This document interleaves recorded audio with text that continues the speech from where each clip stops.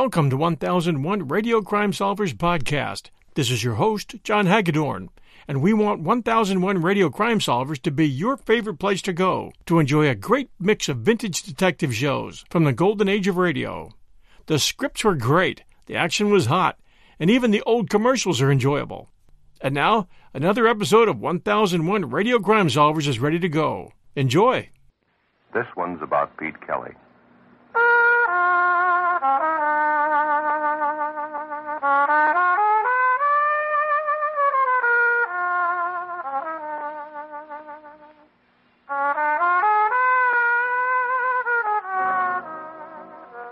It's about the world he goes around in.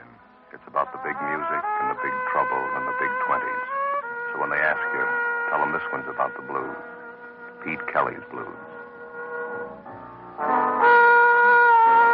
Pete Kelly's Blues, starring Jack Webb, with story by Jim Moser and music by Dick Cathcart.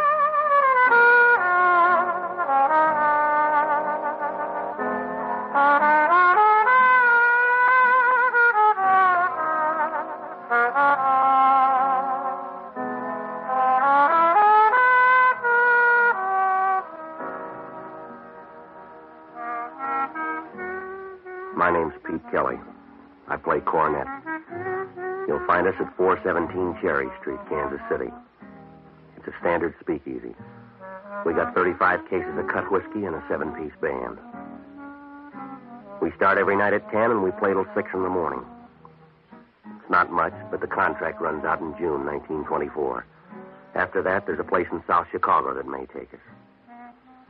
In the meantime, we're working here on Cherry Street. The lease is made out to George Lupo. His brother gave it to him after the funeral. The kind of music we play started out as a backroom exercise in a little swamp stop called Myrtle Grove. La Rocca took his Dixieland band to Reisenweber's in New York. We got as far as Kansas City. It's no place to get off a train unless you're a sack of mail. Because around here, everybody works at the same job, staying alive. Half a buck buys a pair of socks, a spaghetti dinner, or a down payment on murder. Well, last night, everything turned sour about midnight. The town was down on its hands and knees trying to crawl through one of those Kansas City hot spells that blast by every third day. It was heat and headaches all the way.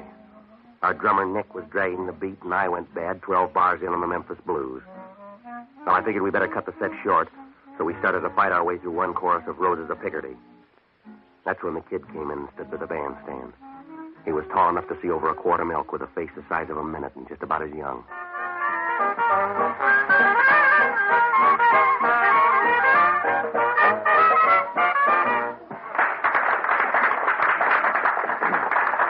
All right, let's get off for a while. Who's your friend, Pete? I don't know, but he must be tone deaf. Mr. Kelly! Mr. Kelly! Yeah, son. I heard you play. You sound good. We've been better. What's on your mind? Father Cronin sent me to see you. Are you doing a little missionary work? Oh, no, sir, nothing like that. I'm an altar boy over there. Father calls me Little Jake. I sure got you working the late shift. I've been trying to get a hold of you all day. Father wants a favor. I'll make it a small one. I'm all out of the big one. And he just wanted to know if you could come by St. Timothy's and see him. He said tomorrow morning right after the 9 o'clock. Okay. Tell him he keeps terrible hours. I'll be there. Thanks, Mr. Kelly. Pete Kelly? Yeah, that's right. Tell the kid goodbye. He knows his way out. Should I go, Mr. Kelly? Beat it, kid. Yes, sir. Goodbye, Mr. Kelly. Yeah, goodbye, Jake. You got someplace private? We'd like to talk. This is my office. Now listen hard, Bright Eyes. There's enough gun in this coat to blow you right through the wall. I'll take your word for it. We coming in nice and you get funny mouth. Now you got someplace we can talk? I can't leave. I got to do a number. Do it. We'll be right here about 10 feet from your stomach. Yeah. All right. Let's go. You look sick, Pete. What's the matter? I feel fine. Who's sorry now? Everybody ready? Let's go.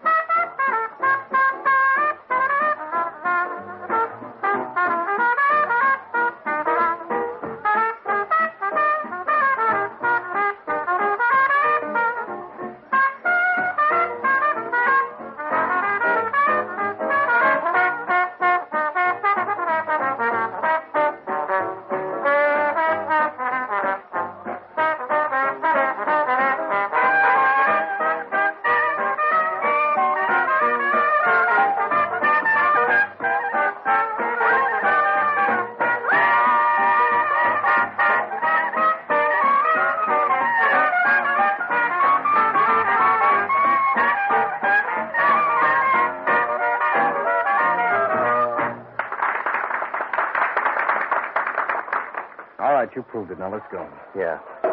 Keep them going, Red. How many shall we do, Pete? If this works out, about 10 minutes worth. Let's go. The alley will do.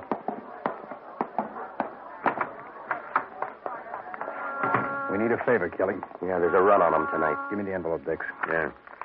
You got an inside coat pocket, Kelly? Come on. Either throw or pass the dice. Hold him, Dix.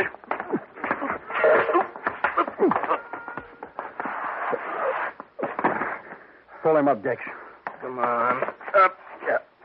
Now, this is how. Here's an envelope. It goes in your inside coat pocket, and it stays there until 6 o'clock tomorrow night. You don't open it, you don't mess with it. What happens at 6 o'clock? You'll be the first to know.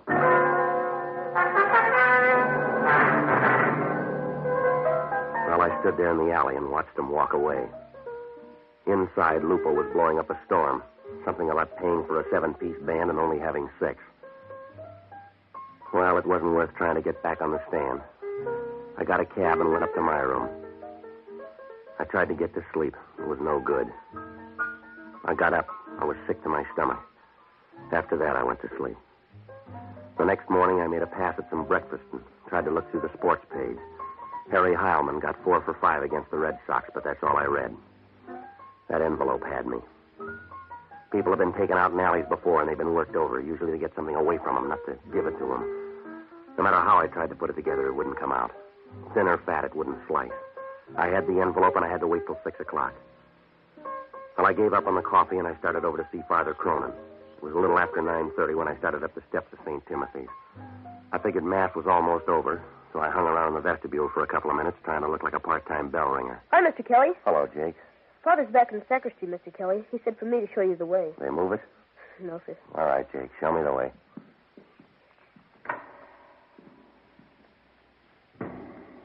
This way, Mr. Kelly. Down this aisle. Well, I guess I was too busy trying to act like I knew my way around to pay much attention to a fat, chunky little guy wearing a brown Borsalino hat. He stood up in a back pew a couple of aisles over. The church was empty except for the 3 of us. Little Jake found out about it just before I did. Mr. Kelly, that man back there. All right, mister. I'll take that envelope. Jake, get down. Mr. Kelly, look out! Look out!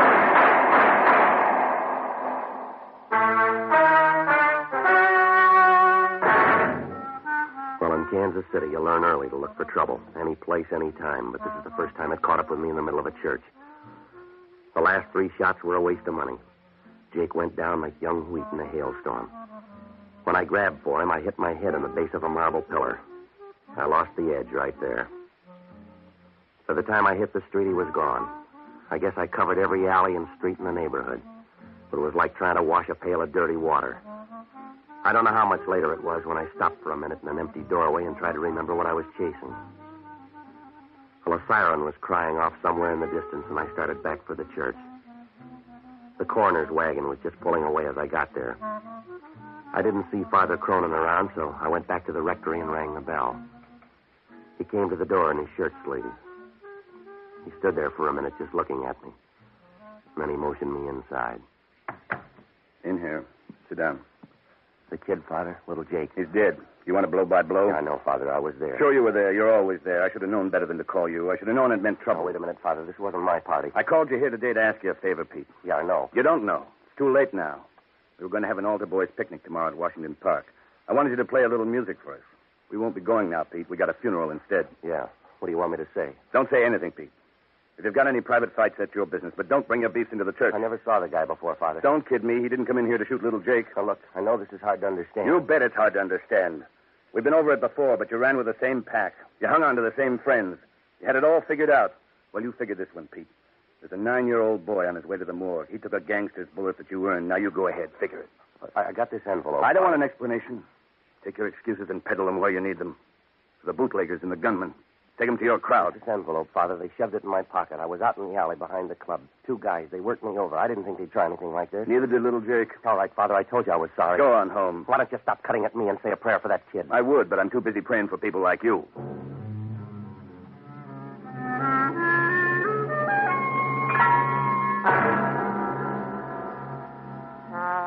Well, you couldn't blame him. How do you explain away a dead kid lying in front of an altar rail? All I could offer was a 2-cent envelope in my coat pocket and a wild night in an alley. I started to walk back to my room. I tried to paste up some kind of an answer, but I got nothing. I was halfway home when the last breeze left town and went someplace to cool off. My clothes were soaking wet, and I decided to take a cab the rest of the way. I reached in my pocket, and all I had was 23 cents, so I kept walking.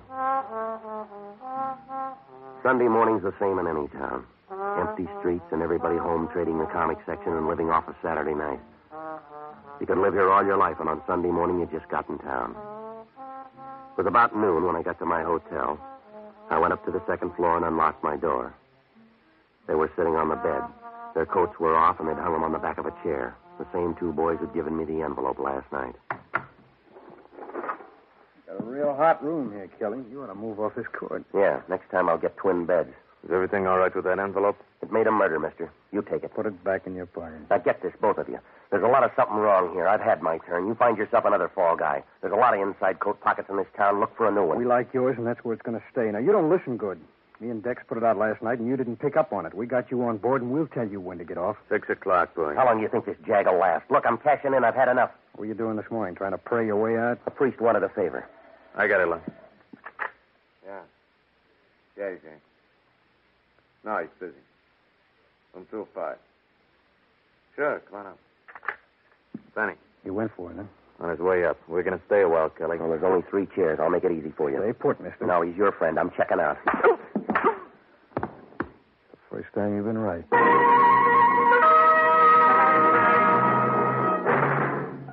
Well, it happened so fast I didn't even see his arm move. My knees buckled and I pitched forward. I don't know how long I laid there, but when I opened my eyes, the afternoon sun was almost gone. What was left of it was bleeding through a rip in the blind. Well, I could hear somebody breathing hard like a fat man on a hot day, and when I rolled over, I saw him. A tough prohibition agent by the name of Cage. The weather didn't make any difference to Cage. He always looked that way. His collar was wilted, and it looked like Arrow's first try. His necktie was pulled down, and the knot was twisted. The heat had worked him over so that the front of his shirt was splotchy and damp. Reminded you of a first-grader's map of the world. He was sitting in a chair with his arms draped over the back and his head resting on his hands. He was smoking a Milo Violet, but it didn't help that much. His mouth was wound around a toothy grin, and he looked like a mountain lion who'd just eaten her young. You can get up now, Kelly. You made your point. Yeah, sure. How long you been here? Long enough to fill out your booking slip. You're going to jail, mister. What for? Sleeping on the floor? For the dead guy on the bed. Who is he? I don't know. How'd he get there? You put him there after you shot him. Now get your hat. Look, Prohibition's your racket. Dead bodies are out of your line. Not when I find him in your room. Now let's go downtown. We'll both tell homicide. We'll find the details later. Gage, you couldn't find yourself in a mirror. I didn't have anything to do with this, and you know it. I've been out for the last 3 hours. This happened after they slugged me. Save it for the jury. All I know is I got a phone tip to check room 205. I come up here and I find you and a dead guy. That's all I need. You can dress it up fancy and make it look cute, but it still comes out murder. There's enough liquor in this town to float it away, and you're wasting your time with a killing that's none of your business. You're my business, big shot. Somebody put 2 pounds of lead in Benny's chest, and you're my pick. Benny who? Benny Davis. He worked for Mike Quinlan. You look pale. Yeah, I'm just beginning to feel the squeeze. Mike Quinlan on one side and those 2 trigger men that you let walk out of here on the other. You got it, and I'll be turning the handle. Now, before you start worrying about your picture in the paper, you better turn up the 2 guys that were here with me. That part of the same dream? They gave me an envelope to hold for them. The price on it's going up with a minute. A 9-year-old kid died for it, and this guy here on the bed. That's a good story. Do you write him down or just make him up? Look, you got nothing on me, and I haven't got much time. I'm leaving you. That's all right. I call downtown. The minute you hit the street, they'll pick you up. In the meantime, you better come up with more than you got. They don't hang you in this state on a hunch. I'm going to check this room over. I'll find all we need. You couldn't find your head with both hands. Goodbye, Cage. All right, you got till midnight, big shot, and then I'll be around. Yeah. I'll have it all set up. All we'll need is time to run the extra.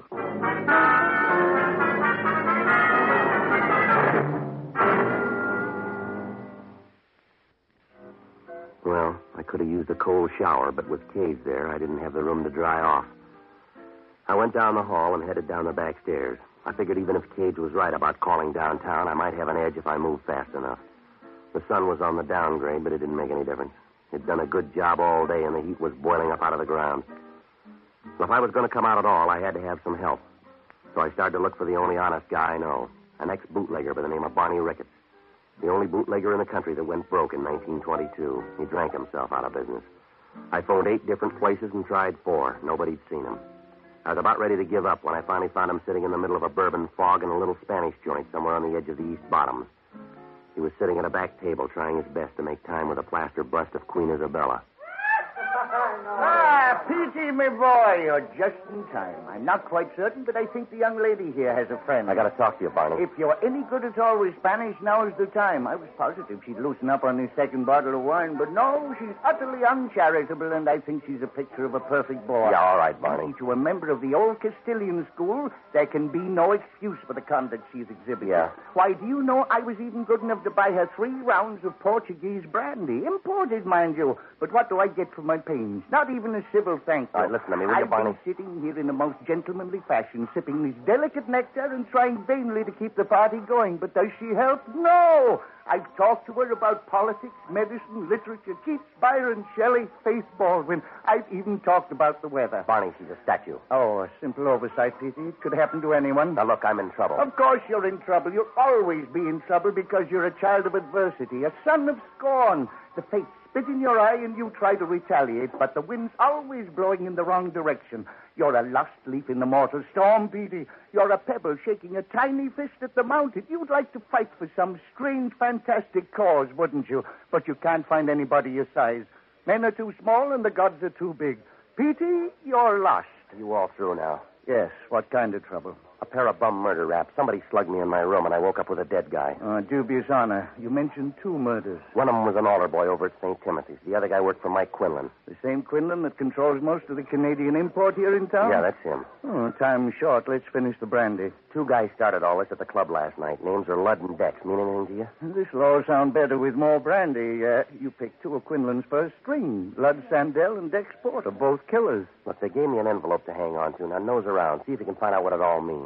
The dead guy up in my room, his name's Benny Davis. See if you can find out where he fits in, will you? It'd be a lot simpler if you just joined Quinlan's gang. Benny Davis holds a card in the same organization. Well, how about Ludd and Dex? Any bad blood between them and If Davis? there is, it doesn't show. They're closer than unborn peas. You sure about that, Barney?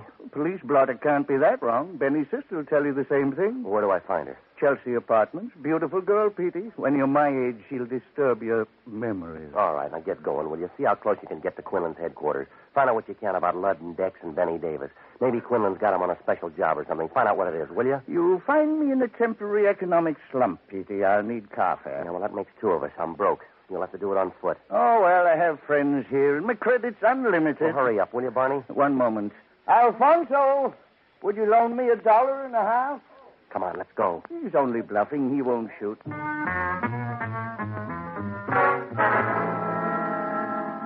Well, Barney headed down toward Bale Street from Mike Quinlan's place, and I started cross town for the North End and the Chelsea Apartments. I couldn't begin to work it out. If Dex and Ludd were such good friends with Benny Davis, why did they kill him? And if they didn't do it, who planted his body in my room and why? Well, I was running way late, and there wasn't much time to catch up. I finally found the Chelsea Apartments on the corner of Stocker and Bales. It was an old 3-story wooden frame. I checked the mailbox, and Louise Davis was down for apartment 17. Well, inside, the hallway was dark, and a couple of gas jets were smoking up the ceiling. There was a potted palm by the foot of the stairs, and it looked like it was growing out of old gum wrappers and cigar butts. Apartment 17 was at the rear of the first floor. She answered the door, and you could tell right away Barney was right. She was pretty, and she had enough smile to last you for years. Yes? You Louise Davis? That's right. I can do better for you. You're Pete Kelly. I've heard you play. Yeah, well, so far you're batting 1,000. Can I come in? Yeah, sure.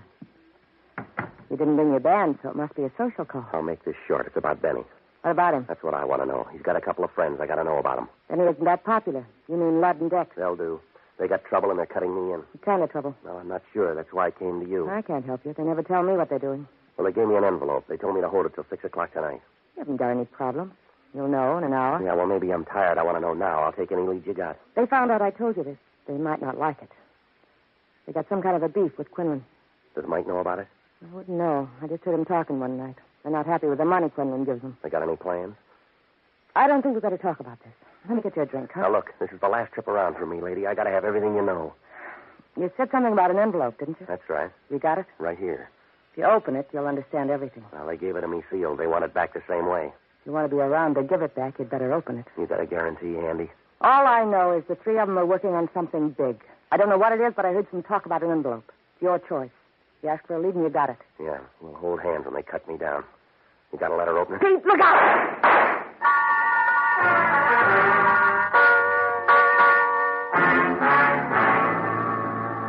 Well, it all happened faster than a Mexican divorce.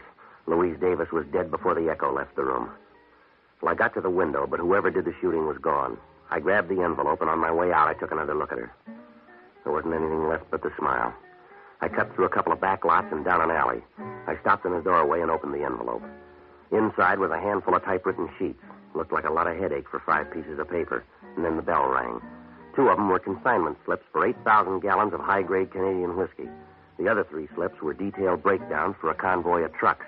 They showed special truck routes over the Canadian border into the States to miss the hijackers and the prohibition agents. They showed a day-by-day schedule for each truck on its trip down from the border. Well, it's not too tough to hijack a load of booze, but when you got it laid out right down to the time, the place, and how many bottles, it's like money in the bank. Well, I knew right then why the envelope meant so much to Ludd and Dex. What I couldn't understand was where they got it. Why they gave it to me to hang on to. Well, maybe they were working for Quinlan, but why didn't he have the papers, and why weren't they in his safe? Mike had a big one. Well, the questions were still piling up. There was an outside chance, but I couldn't stand still, so I crossed over to the Kansas side and headed down Boulder Road to Fat Annie's place. Maggie Jackson did 2 things good. She sang the blues better than the guy who wrote them, and she could pick up an idle rumor at 3 miles. Hi, Pete. Maggie, what do you know? I knew you'd be here tonight. You always come in together. Trouble and Pete Kelly. Yeah, I know. I never come around except when I need something. As long as I have it to give, you got it. It's Mike Quinlan this time, ain't it? Well, that's part of it. I'm in it up to my ears. You got an envelope, I heard. Yeah? Mike Quinlan and some of his boys have been here about an hour ago. They tore the paper off the walls looking for you and Dex and Ludd. Dex and Ludd? Mike wants all 3 of you. Yeah? Anything else? No. Barney Ricketts called for you. Did he leave a number? He's still waiting on the phone. I took the call. He said you'd end up here, so he just hung on. Well, I'll get it right now. Yeah, the boss is kind of mad. The phone's been tied up for 2 hours. All right, thanks, Maggie. Sure, and good luck, Pete. Hello, Barney? There you are, Petey. That'll be $1.25 for another 3 minutes. Yes, all right, operator. Alfonso, 5 more quarters, please. No, the quarters. Just a minute, Petey. Alfonso doesn't know the quarters from the house. Yeah, well, hurry up. That's right. Thank you. Now then, Pete. No, Alfonso, no more money for the moment. What's going on, Barney? Where are you? Fort Madison, Iowa. I'm troubleshooting for you, Pete. Well, what'd you find out? It's a double cross. Mike Quinlan's involved in one of the biggest deals of his career, and Benny Davis, along with Dex and Ludd, stole the consignment papers. Yeah, I know. That's what's in the envelope. You better get them back to Quinlan. I understand he's been tearing up the town for him. Well, what do I do about Dex and Ludd? Yes, you might easily end up like Benny Davis. Seems Ludd and Dex didn't want to split it 3 ways, so they killed him. You sure about all this? That's why I'm up here in Iowa.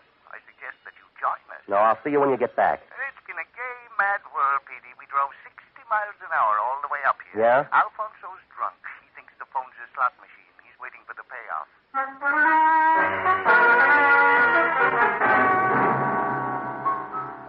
Well, as soon as I hung up the phone, everything fell into place.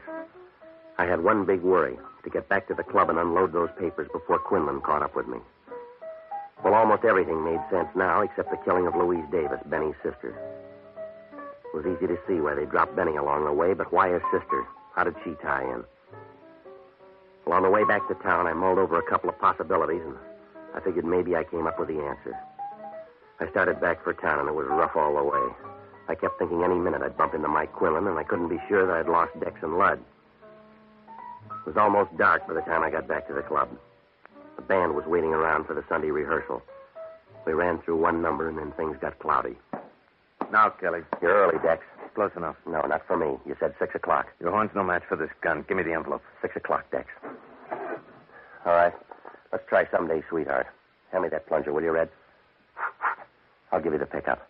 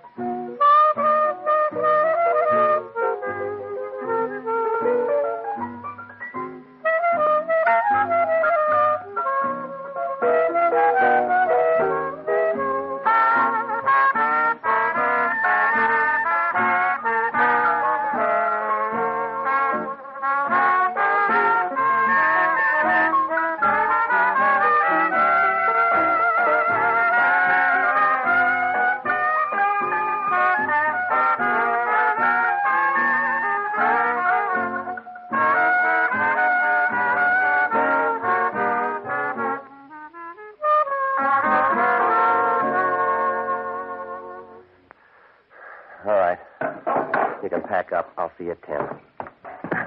You going to give me that envelope, or do I blow it out of your pocket? The same way you handled Louise Davis? I don't know what you're talking about. I think you do. You killed her and you killed her brother. You got it all figured out, haven't you, The Kelly? horn player's right, Dex. Don't turn around. You got it wrong, Lud. I don't think so. I never should have let you kill Benny. That should have been the tip-off, and that kid in the church and Benny's sister. You had to make the big try. It was for me and you, Lud. It won't wash. You're going to die, Dex. Pick a spot to lay down. Not in the back, Lud. You'd give me a better chance than that. Would I? Look out, Lud. Like I said, Dex, pick a spot. Well, that wraps it up, Kelly. You better sit down, Lud. No, this'll do. It won't be a long wait. I don't mind standing. Suit yourself. 6 o'clock, Lud. Here's your envelope. Yeah. Thanks. Yeah.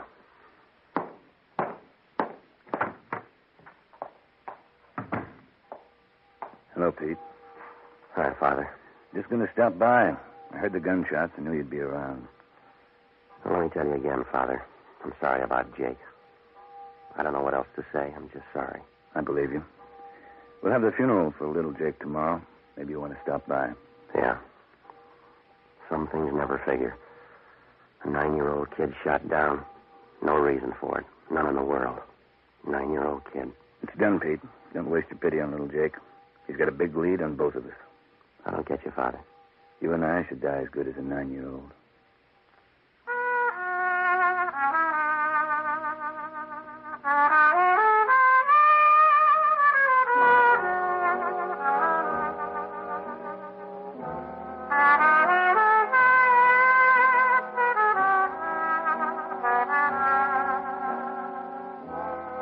Pete Kelly's Blues, starring Jack Webb, with story by Jim Moser and music by Dick Cathcart.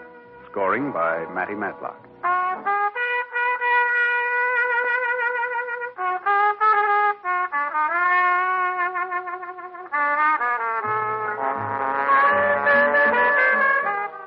The music of Pete Kelly's Big Seven consists of Dick Cathcart on cornet, Matty Matlock on clarinet, Nick Fatul on drums, Ray Sherman on piano, George Van Epps on guitar, Judd Donat on bass, Mo Schneider on trombone.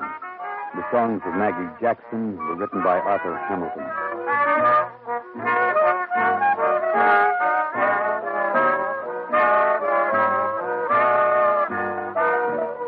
Pete Kelly's Blues is a presentation of the United States Armed Forces Radio Service.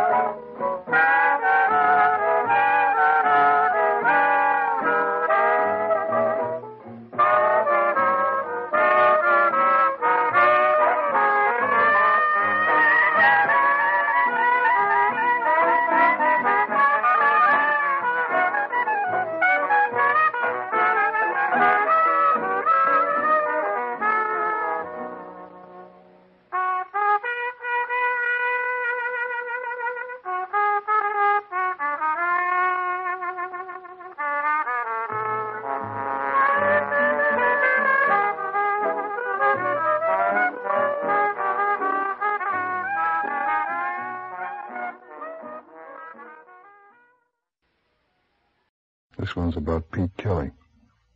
This one's about him.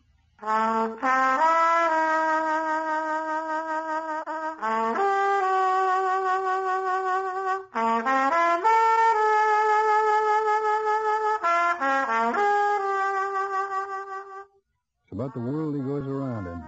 It's about the big music and the big trouble and the big roar of the 20s. So when they ask you, you turn right around and speak up. You tell them this one's about the blues. Pete Kelly's Blues.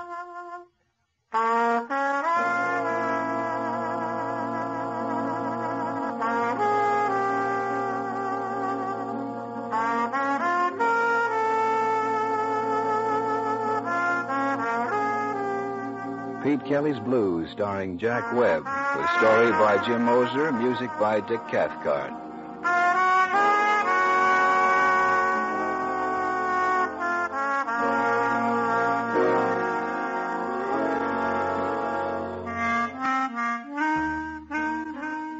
Number 417 Cherry Street is a standard speakeasy. The help is paid in cash, and the books are burned at the end of the month. Every week, we use 30 cases of booze and a pound of coffee. After salaries, there's gas and lights and a payoff to the Prohibition boys. In Kansas City, the price is good. For $100, they steer in the drunks and make one rate a year. The place is run by George Lupo. He's a quiet little guy who wouldn't give you the sweat off an ice pitcher. The beer's green and the gin's as young as yesterday, and the music's loud. I'm Pete Kelly. I play cornet. We start every night about 10 o'clock, and we play till they sweep out the broken glass. We don't draw any customers. We don't chase any away. The music is straight New Orleans. It started in the front parlors of Storyville and drifted north. Some of it laid over in Chicago. That's where I got on and rode it out here with a piano player named Rosie. He's still with the band, but last night he was barely with it. We took a break about 11. Rosie was late getting back. He might as well have stayed in there because he kept looking around the room, and the way the piano sounded, you'd think he had on a catcher's mitt. All right, let's take 5, huh? Sorry, Pete, I'm a little behind tonight. You haven't left the station. What's the matter? I'm nervous. Take a look around. Near the door, back this way. Place is full of cops. Oh, forget it. Have Jake open a couple of windows. And take a walk. Get yourself in shape. Not till I find out which way to fall. These boys are here for heavy duty. I'll learn that out in the kitchen. All right, let's duck behind the stand. Come on. All right, what about it? You know Dutch Courtney? I drink his beer, that's all.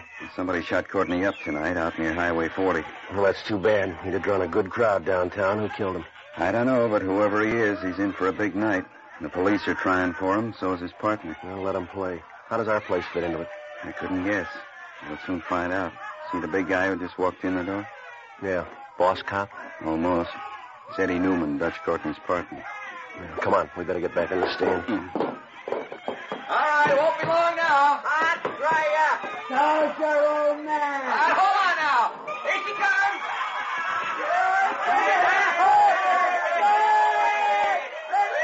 All right, Rosie. Yeah. All right, fellas, let's hit it.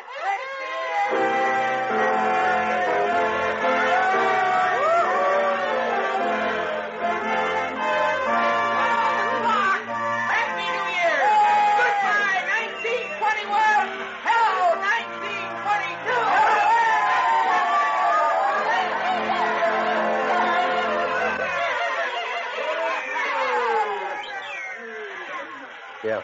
My name's Newman. Come outside. Oh, we're due to play. I'll hear you later. Come on.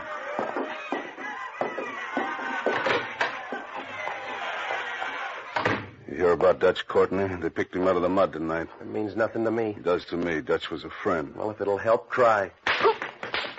I'm short on time, Kelly. Give me a rundown on Gus Trudeau. There's nothing to say. He played for a while and he went to the boneyard. You know him. You know his sister. You'll have to ask Courtney about that. I haven't seen her since the old days. You know Gus well enough to figure he didn't like Dutch Courtney. He didn't like him 1 pound. Well, you can't blame him. Dutch sidestepped and paid Trudeau's way to jail. Bookkeeping. I don't know anything about it. All right, look, Newman, you're on the wrong track. Now, this is a job killing. Your boy got frisky and somebody sent down a Chicago gun. The price tag shows. Sorry, Trudeau's my pick. What did he hit him with, a high-powered rifle? Gus Trudeau's away up in Leavenworth. He used to be. Gus went over the wall this morning. When he shows up, I want him. Well, why pick me? I ask around. He'll head for you. He's broke. He'll need train fare. No, not if he killed Dutch Courtney. Somebody will give him a railroad.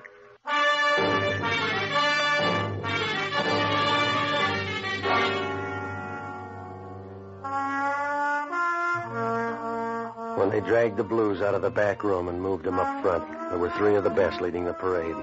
They were all blowing cornets. One was Buddy Bolden, one was King Oliver, and the other was Gus Trudeau. There was a lot of music, but not much man. He picked me up on a union date on the south side of Chicago and taught me how to play. He got into me for a Boston 3-star cornet and gin for the rest of his life.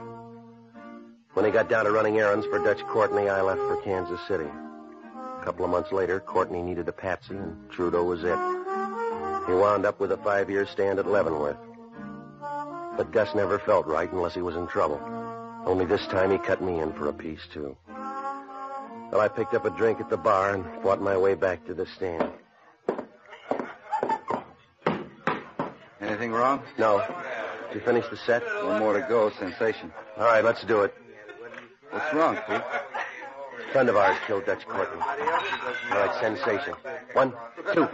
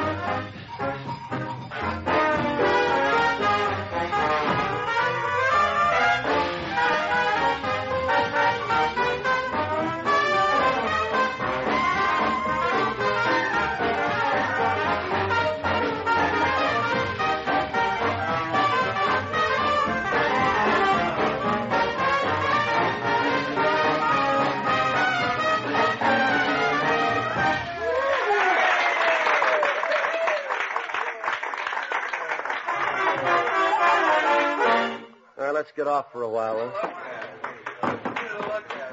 Who'd you say killed Dutch Corton? Gus Trudeau. And what, Prayer? Trudeau's in jail. No, not since this morning. Which one of you is Kelly? I am. A friend of yours in town wants to see you right away. Who is it? He's waiting up at your room. Did he give a name? Just Gus.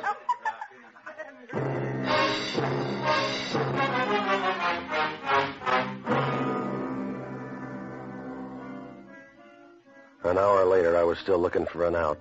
The muscle man on the side door went to the bar a little after 2 a.m.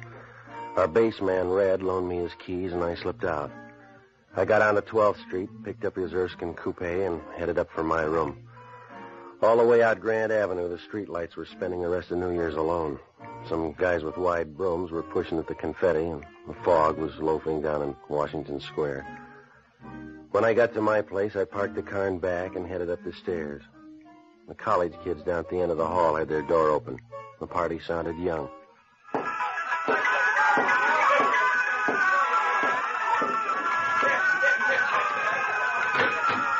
I was looking for Gus when I opened the door, but he had a substitute. I knew her way back at 18th and Hall Street. She was pretty and the fastest freight in town. That must have been a long time ago, because somewhere along the line she'd run into a batch of Wednesday weekends and she wasn't pretty anymore. Hello, Pete. Where's your brother? I don't know where Gus is. That's why I'm here. I knew you'd be the first one he'd come to. Yeah. Now what about the break? I was up to see him 2 weeks ago. He didn't say anything about it. Pete, we gotta help him. I've been hearing that since I met him. You're the only one who remembers, Pete. You're the only one who cares. No, a lot of people care now. Eddie Newman wants him. The cops are looking hard. I gotta find him before they do. You gotta help Pete. He was supposed to meet me. That's all I know. I'll wait for him. He needs a hand, Pete. He's in deep. Yeah, well, he's always in deep. Now, you do what you want, Madge. I ran front for Gus too long. I'm out of the habit now. Please. If Gus wants cover, he can look for a police station. Gus can get away. Some money and a car, that's all he needs. It's going to take more than that to get out. Every cop in town's working tonight. Give him a chance, Pete. Help him. No, thanks. Gus has been good to you, Pete. He taught you music. He's been nothing but good to you. I'm paid up. I bought his gin for him for 5 years. Well, then do it for me. For what I used to be worth. Now, Madge, it's old. That was 80 years ago. I can't help Gus. Do it for me. I haven't changed that much. I have. You're still the same. You've been working at it. You remember. Yeah. Oh, it's the same, Petey. It's just like the first time. You never had a first time. How about a drink? Will you help me, Pete? Find Gus. Get him out of town. $10. That's as far as I go. $10 and a quarter. Now I'm getting off. Where are you going? Back to work. Tell Gus to take care of himself. Hold it right there, Pete. You stayed too long in Chicago, Madge. I bought the gun in Kansas City. Don't go for the door. You better give it to Gus. He may need it. We're going to find him. You're going to help me. All right, come on. Give me the gun, Madge. If I shoot, it'll hurt. Put it away, Madge. Come on, drop it.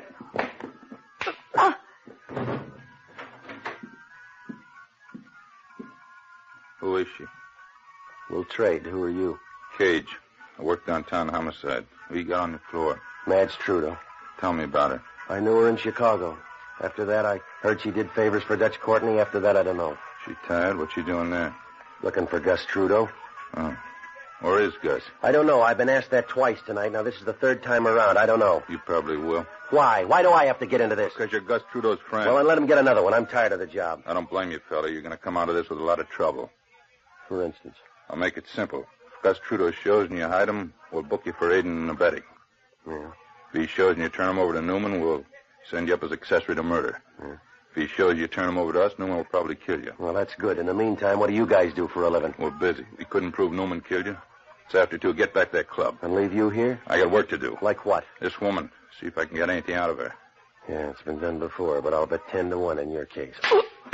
Go on back. I'll tidy up here. All right, good night, cop. Leave the rugs. I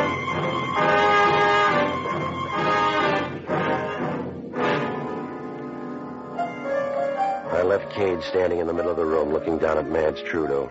He didn't watch me leave, but I figured it wouldn't be too long before he'd turn that gleam back on me. I went back to 417, and I ran into our piano man, Rosie, outside in the alley, using a smoke for a chaser. Happy holidays, Petey. How's Gus? I didn't see him. An odd hour of the morning, Petey, but I figure the fates are hard at work shaping up a few sordid futures. Cut the piano, huh? You've got a very limited selection. What do you mean? Before the general citizenry sits down to breakfast, you may get a reward, the eternal kind. Come on, what is it? I've got it all figured for the two of us, Petey. Today we'll spend our time dodging destinies. We'll hit for some small back room. I'll bring the bottled goods. We'll live on gin and sauerkraut and make the walls sit up and listen. One horn, one piano. The blues, Petey. We'll ride 'em into the middle of next year. All right, throw the bottle away. Will you just set me straight, huh? Across the river, there's 2 places, the High Life Club or Fat Annie's. You sure he's there? That's what the word is. I'll pass the hat down at the Union Hall for both of you. Is Gus alone over there? Right now, but there's going to be a crowd. What do you mean? I told you. Yeah. When Eddie Newman gets back, I got to tell him.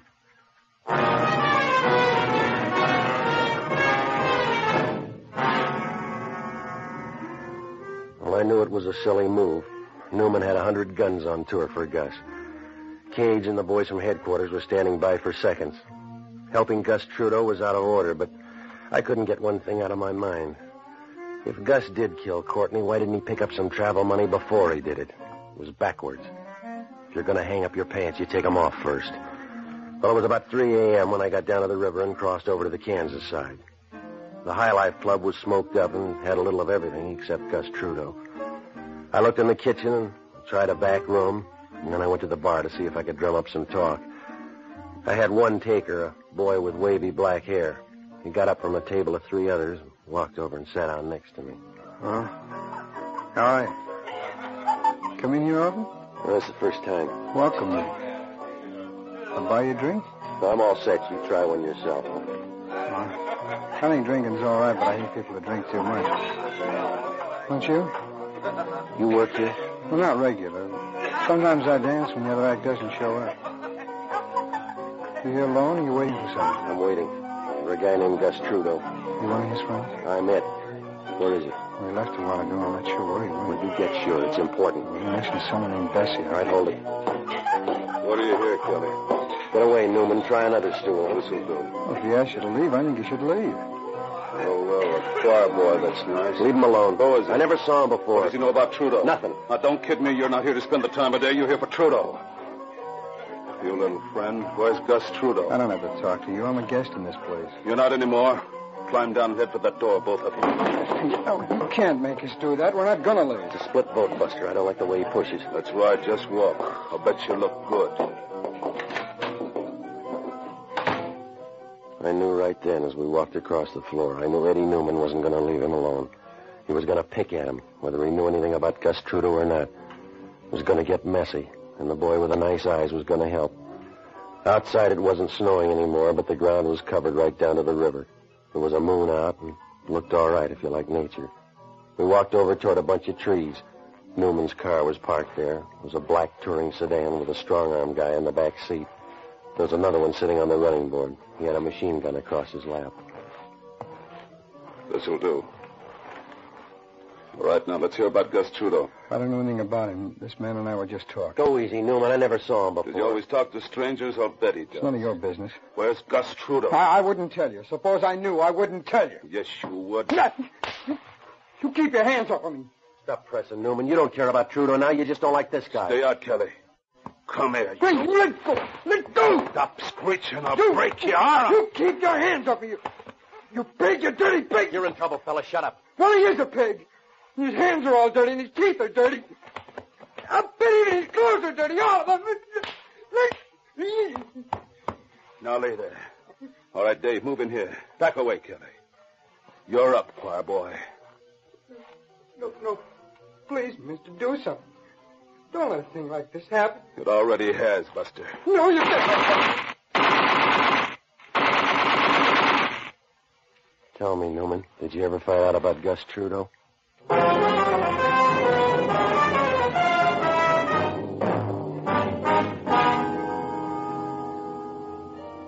Newman didn't answer. He climbed into the car and they drove off. Well, I stayed there for a minute to look at the guy in the snow. His face was unmarked. I did him a favor. I rolled him over so it showed in the moonlight. I knew his mother'd want him to look real good the night Eddie Newman's chopper squad cut him down. Well, it was getting cold out, and the name Bessie had to mean Fat Annie's place up the river on the Kansas side. I made it there and found Bessie. She was back at the piano, wandering around somewhere in the middle of the blues. You couldn't miss that voice if she took up yodeling. Bessie Smith.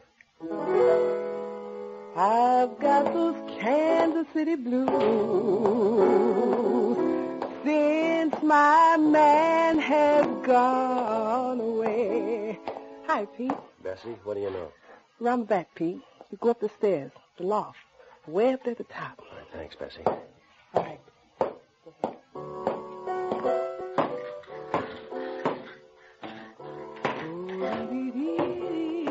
I felt my way out and around back and up a couple of flights of stairs that didn't creak in time with the music. There was a door at the top, and I pushed it open. He was hunched back on a pile of hay in the corner. He sat up and blinked a couple of times. There wasn't much left, just the frame. And rattling around inside, a lot of tired echoes that wouldn't lay down and die. There was an empty gin bottle on the floor. Petey, I knew you'd get here. Yeah, well, they didn't make it easy. You're looking good, Petey. Everything's 6-2 and even, huh? You forget easy, Gus. You're in a jam. You broke jail. Yeah, I told him all about you up there, Petey. I told him there's another Gus Trudeau blowing down to Kansas City. I'm proud of you, Pete. Yeah, sure, Gus. You're just like me, Pete.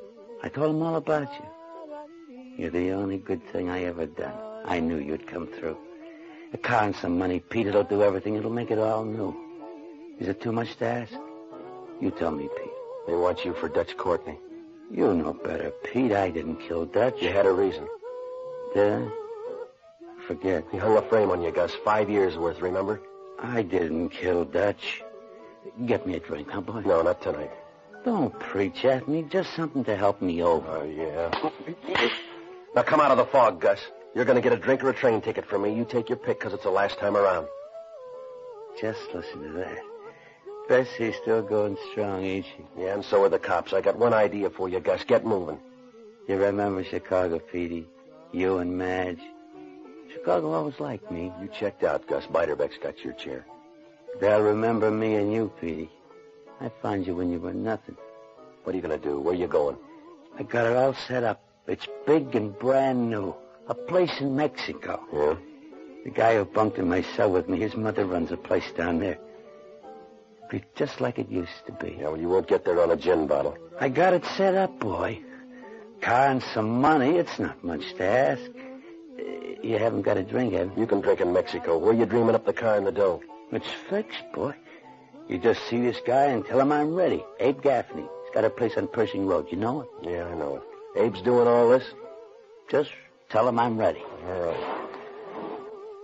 How's Madge, Pete? She's all right. Come and see me, huh, Pete? It's hot in Mexico. It gets hot here. What's the matter, Pete? You ain't sore, are you? No, I ain't sore. I'm just tired. I'll tell Gaffney that I'm checking out. Goodbye, Gus. You're not getting too big for your old friends, are you, boy? Friends are like everything else, Gus. Yeah? They wear out on you.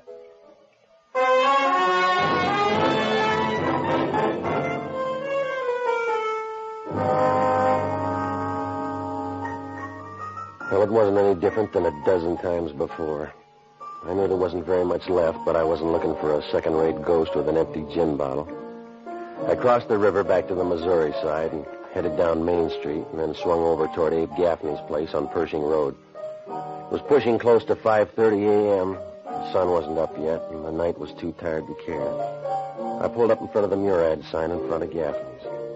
Inside, a counterman with pimples and coffee was leaning on last night's paper. A beaded curtain shut off the hallway that led back to Gaffney's room. You want some? Yeah, Gaffney. Not here. Where do I find him? I don't. I was supposed to meet him here. That's so? Look, this is Gaffney's place. Where is he? I told you. Now listen, Junior, maybe you think you do a good imitation of Calvin Coolidge, but I want an answer. Where's Gaffney? What's your name? Kelly. You could have saved an argument. This way. Through here. When do you go to bed, Kelly? You still looking, Newman? I'm still asking. Where's Gus? I don't think he'd give me time to answer. There's a good reason why I let you walk away tonight. I gave you 2 hours all by yourself on the Kansas side. I don't think you threw him away. You got a line on Gus Trudeau. I want it. I got nothing for you. But don't be silly, Pete. The cops get him or I do. It goes either way. You get no help from me. I don't want no help. I want Gus. Now, come on. Come on. Come on. I'll make you part of the wallpaper. You better send for Dave. I don't need him. I think you do. Now, don't bother to get up. I'm leaving. I don't believe it.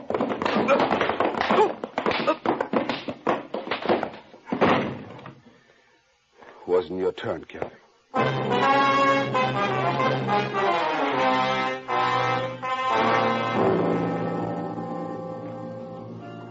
When I got up off the floor, the room was cold and the lights were out. Newman was gone, but I knew he was still in business. I knew if he didn't find Gus Trudeau this trip, he'd come back for me.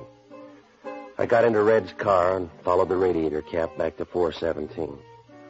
I found Rosie back at the stand having breakfast. Did you bring an egg, Petey? I hate to drink on an empty stomach. Newman been back here? I haven't noticed. You look abused. Yeah. Anybody say anything? You were missed. You heard the news. What's that? They found the guy who got Dutch Courtney, a fellow by the name of Doyle, East St. Louis. Cops got the goods on him, gun, fingerprints, the works. Yeah. Well, it's been a long night. What was his beef with Dutch? Doyle owned East St. Louis. Dutch wouldn't believe it. Leave it to Gus. If there's a hole, he'll fall in it. Makes it easier on him now, doesn't it? Newman will call his boys off now? Well, somebody better tell him in a hurry. Did you see Gus? Yeah, I saw him. He's trying to get out of town. Pete Kelly? Yeah, that's right. Abe Gaffney, Pete. Well, you're a hard man to find. Newman came in the front door. I went out the back. This won't take long. Car keys, money for Gus. No, you got the wrong guy, Abe. I quit an hour ago. Fight it out with yourself. The car's out in the alley. It's a great chance. And tell Gus it needs gas. Hey, wait a minute. You can take this stuff to Gus. You know where he is. No, thanks. You take care of Gus. He's an old friend. What's the matter with you? I hardly knew him. The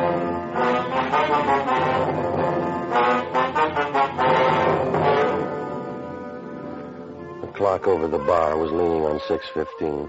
We got back on the stand and started the last set. 80 pounds of stale cigarette smoke was holding up the ceiling and waving down on a dirty blue curtain over the dance floor. Behind the bar, one of the guys was wiping up. Two couples picked their way to the dance floor and pushed each other around a while. They finally gave up.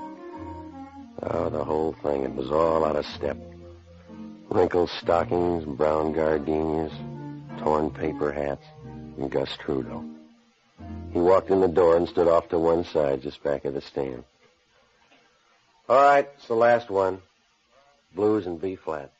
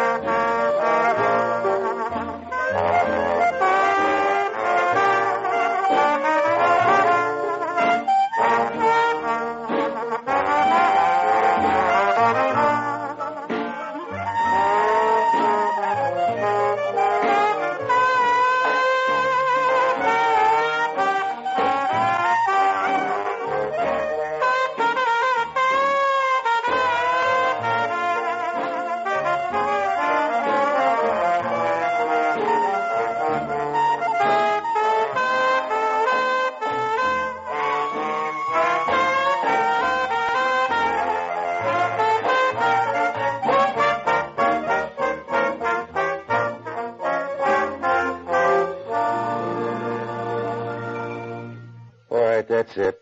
Same call tonight, 10 o'clock. You can pack up. Hey, Pete. Petey, over here. I heard you. You sound good, Pete. It's just what I told him up there. You're on your way, boy. All right, now you heard it, Gus. I got the money for you in the car keys. I'll see you, Gus, huh? You know what I told him? Another Gus Trudeau's blowing down in Kansas City. Yeah. I only got one thing to tell you, Pete. Don't forget it. Play like you talk. Don't lie. Happy New Year, Gus. Oh, hi, Madge. Hold it there, Pete. This is a family fight. Stay out. I thought I took that gun away from you. What's the matter, Madge? What are you doing? No, don't sell me that talk, Gus. Dutch can't hear you. What do you mean, Madge? You killed him. You blew your top and you killed him, just like you did everything else for me. You and the gin and that cheap brass horn of yours. You spent us all, Pete and me, and you ran through the whole bunch till you got to Dutch. Pete, I didn't do anything. You killed Dutch Courtney. I loved him. I loved him enough to square it. No, you got it all wrong, Madge. Goodbye, Gus. I'll tell him to throw your horn in after you.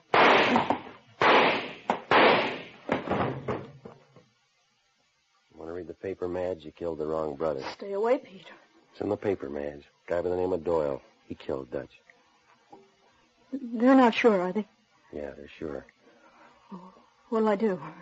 I got two things for you, Madge. And the car keys. Now you see what you can do with 10 minutes start.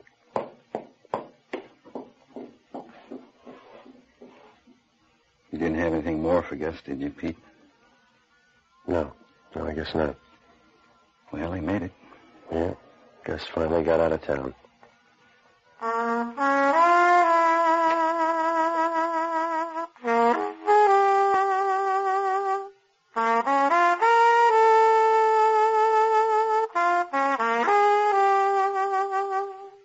Pete Kelly's Blues. Starring Jack Webb, was story by Jim Nozier, music by Dick Cathcart. Scoring by Matty Matlock. Pete Kelly's Blues is based on characters created by Richard L. Breen.